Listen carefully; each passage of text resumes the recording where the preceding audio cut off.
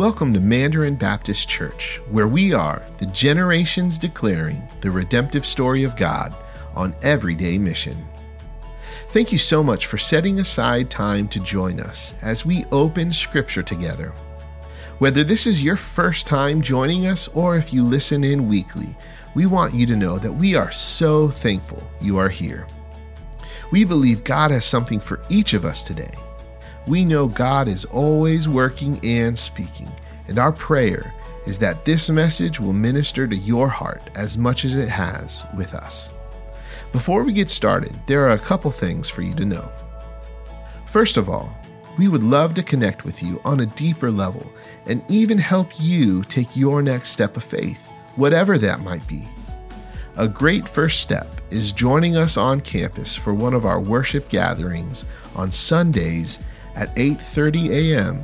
and 10:45 a.m. We would also love to help you get connected to one of our small groups. Regardless of what life stage we are in, we strongly believe that we were not created to go through this life alone. We need people to come alongside of us and to help point each other toward Christ and encourage a deeper pursuit of God in our lives. For more information or questions you might have, please check us out online at mandarinbaptist.org. On our website, you will find groups for every age, as well as dates for events like Discover Mandarin, which is a great way to learn a little bit more about who we are, different ministries we are involved in, and local and global missions partners. You can like, follow, and join a live stream of our Sunday services at facebook.com/Mandarin Baptist Church. So now, as we dive into Scripture today and we hear the truths of God, we pray our lives are shaped by what His Spirit will speak to us. We hope His words will be written upon our hearts and we will move toward Christ as we check out this week's message. I had an epiphany of responsibility, and so I'll just share it with you. So I'm just thinking about the gateway and making our way toward the breaking of bread and the drinking in a common cup together, kind of remembering who we are in Jesus. And so we are who we are in Christ because we've been raised to new life. So glory to God for that. We are who we are because someone provided a heritage in our soul of discipleship, and I have quite a few someones who have provided me with that gift, and so for that I'm grateful. And as I was singing that song, Promises, a portion of Acts, I think it's the 16th chapter, it could be wrong, but it just starts talking about a church that is just about new life and a heritage of responsibility and disciple making, that our faith would be strengthened, our endurance increased, and the body of Christ would expand. And so it just struck me to go back to the video. So if you're in this room and you've had relationship with Jesus for a good bit, we have a stewardship responsibility as the body of Christ as of last Sunday evening. We have a stewardship of responsibility to create a heritage of disciple making, to foster that and to walk in it. And we have a responsibility to several faces I'm looking at in the room right now to say, follow me and I'll carry you toward Jesus. And so may we as the body of Christ be a people whose strength is increasing so that we might increase others, who are enduring more fully for the goodness and the joy of Christ, and who are living in faith in what we have not yet seen or maybe do not yet know. So that's kind of my message for the day. So here's some really incredible news. After 3 summers of being in Psalm 119, we have concluded that, and I would like to highlight just a couple of verses that lead us to this covenantal relationship that we have with Jesus. And so one of the more sacred words that David tends to use throughout Psalm 119 can be translated in several different ways. And so I will read a passage from you, ironically not from Psalm 119, but I think it's a heart of Psalm 119. This is from Psalm 138, 2. If it would encourage you in one way, I would encourage you to perhaps memorize this verse because it's the heartbeat of the song of David in Psalm 119. I praise your name for your unfailing love and faithfulness, for your promises are backed by all the honor of your name. So he kind of says this all throughout Psalm 119 and creating in us an endurance, a strengthening of our faith, the promises of who we are in Christ. And so I want to praise your name. I want to glorify in you and your unfailing love. And so over and over and over in Psalm 119, he talks of the unfailing love of God in Christ, which he doesn't add the in Christ yet, but he's coming. He's in the lineage. And then he also will use, if you read other translations, it's not just the unfailing love of God, it's the loyal love of God, the promises of God that will never fail. So he just kind of guides us over and over into this unfailing, loyal love of God. Or if you read another translation, this is the beauty of reading Hebrew and Greek is that they're grand word pictures. So we're trying to do our best with the English language. And so he also describes this as the loving kindness of God and being like the gentle spirit that I am. I like that description of God. But it's really more potent that we understand the loyal love of God, the faithful love of God, the covenantal love of God in Christ, the loving kindness of God that holds all things, all people, all of his children together. And so if we're going to walk through and say, God, we have new life in Christ and we have disciple making in Christ, then God, we are a people who are ever pursuing a deeper understanding of the faithful love of God in Christ, and our longing is to be faithful in our love toward him. Just pursuing him. In Psalm 119, I have this on the screen. You're welcome to jot it down in notes. In verses 114, 133, and 159, he says, you're my hiding place and my shield, Lord. I find my hope in your word. Direct my steps by your word. O Lord, revive me with your loyal love, your faithful love, your covenant that you have set apart. For you are God, a God of promises. You will fulfill them. You are a God who's walking with us. So God promised his people that he would spare them, but not only that he would lead them to a journey with him that's beyond our imagination. That's Paul in praying for the church in Ephesians 3, that we would experience this journey with him. And as a people, going back to the covenant reality of both Moses and Abraham, if you will, as a people of God, there is a season and moment that I would love to draw us toward as Moses is being called out to lead the people out of a moment of question of the loyal, faithful, loving kindness of God. And so there's this encounter, and I was sharing this. This is the challenging part of working with the preacher is like on Thursday, we're so excited of things that we've seen. So I'm preaching to Garrett, and he starts falling asleep. And so he's like, Mark, I'm going to hear this Sunday. Thank you so much. But I know many of you know the story of the faithful love of God and how he is moving toward Moses, and he's going to use him to liberate Israel, the people who are under the covenant of the faithful, loyal, loving kindness of God. And so in the moment that he's working with Moses, I know that I should know more than this, but it just struck me like a ton of bricks. So when Moses is having this grand, glorious moment that we are familiar with as a people of God, the people of God in covenant relationship with him are subjugated in bondage and oppression and enslavement.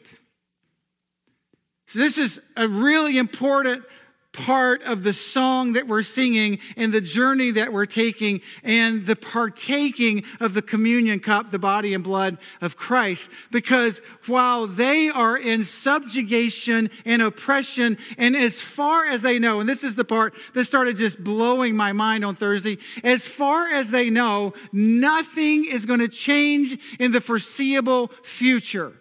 Their oppression is deep in bondage. And in the meantime, and I love the description of the mount upon which Moses finds himself. It's called the backside of nowhere. In the meantime, in the backside of nowhere, with a fellow who has been running for decades from his purpose and plan, the Lord strikes up a fire in a bush.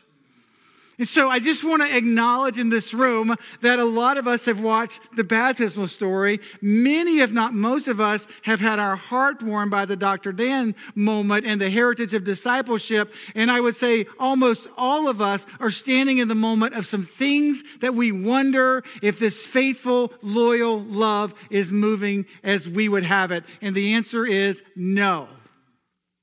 He's moving as he will have it.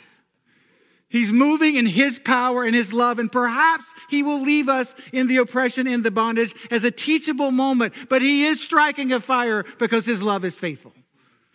He is creating a moment for a guy who needed redemption by the name of Moses and an entire people of covenant, of which we have been bonded in as wild olive branches and are a part of the covenant that God has with Israel. So just take that to heart as well. And so while they're in bondage needing restoration, and Moses is in bondage himself needing restoration, God is at work and he will move as and when he sees fit. And he is teaching and growing and preparing in the in-between. That's what it means to be in the midst of the faithful love of God. To trust him in the midst of what's unsure, that he has a match in his hand. And he doesn't work the same way every time, but I kind of like that thought.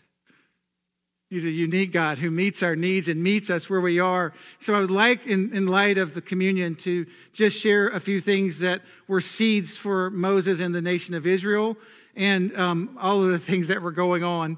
God raised up Moses, as you know, to lead the people home to the promises of God.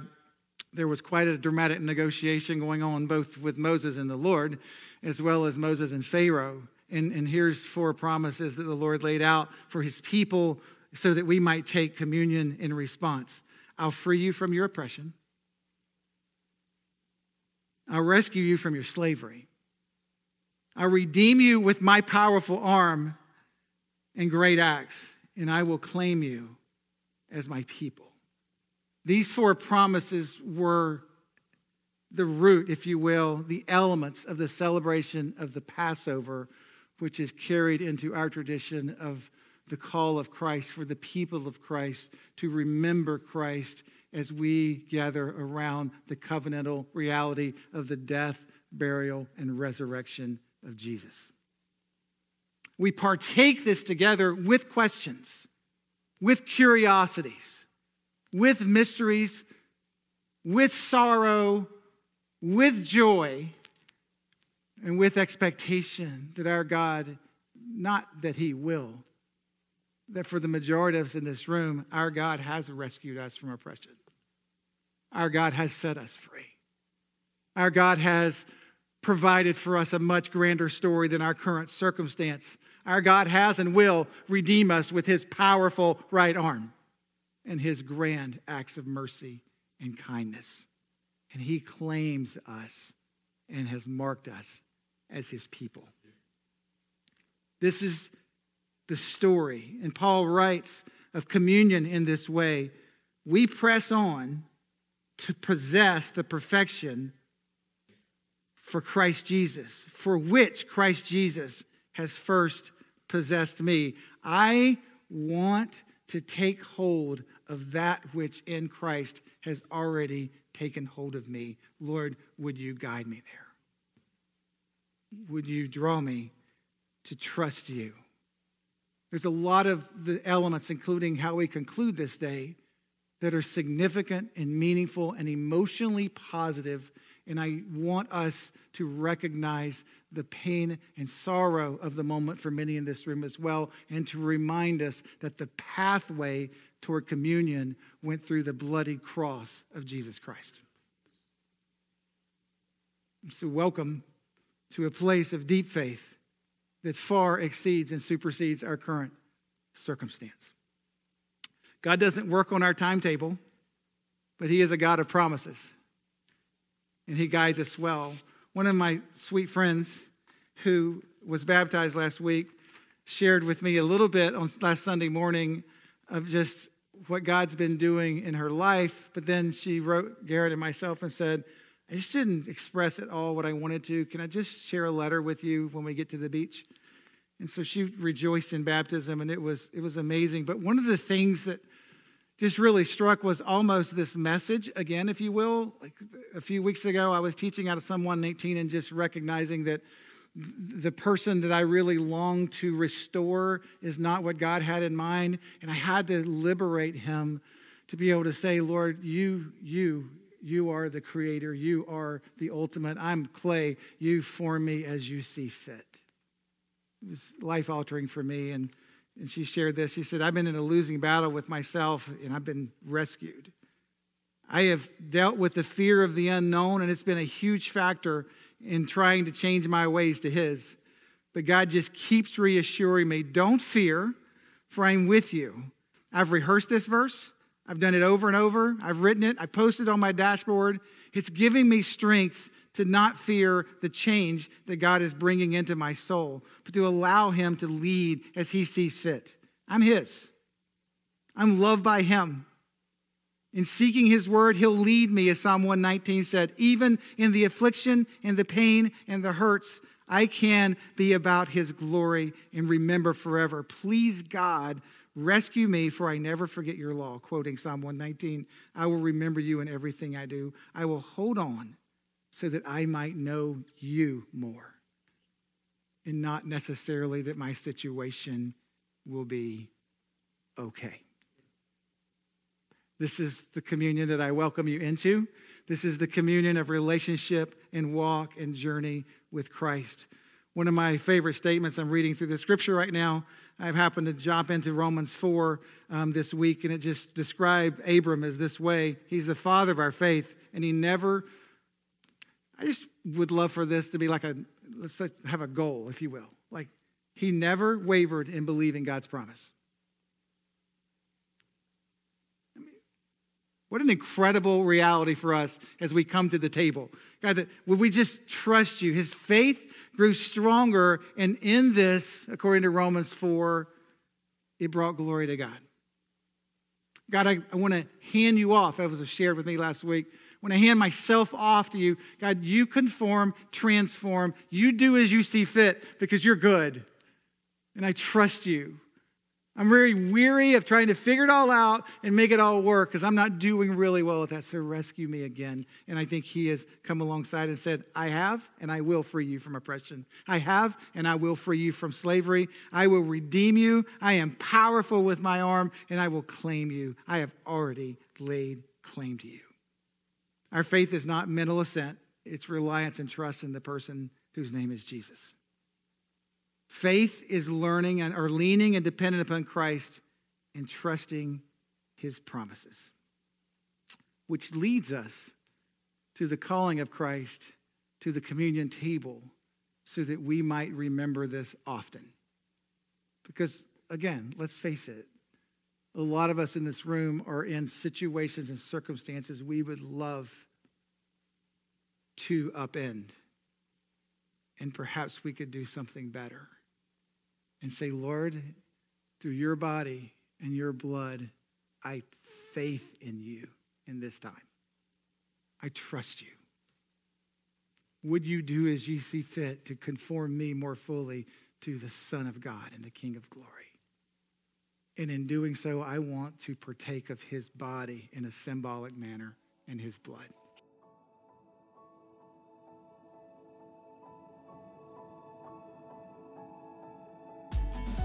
Thank you again for listening in to what God is doing here at Mandarin.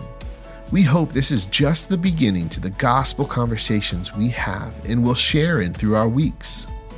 We never want this to be the end of what God is doing, but just another launching pad for his glory and renown to be central in our lives and relationships.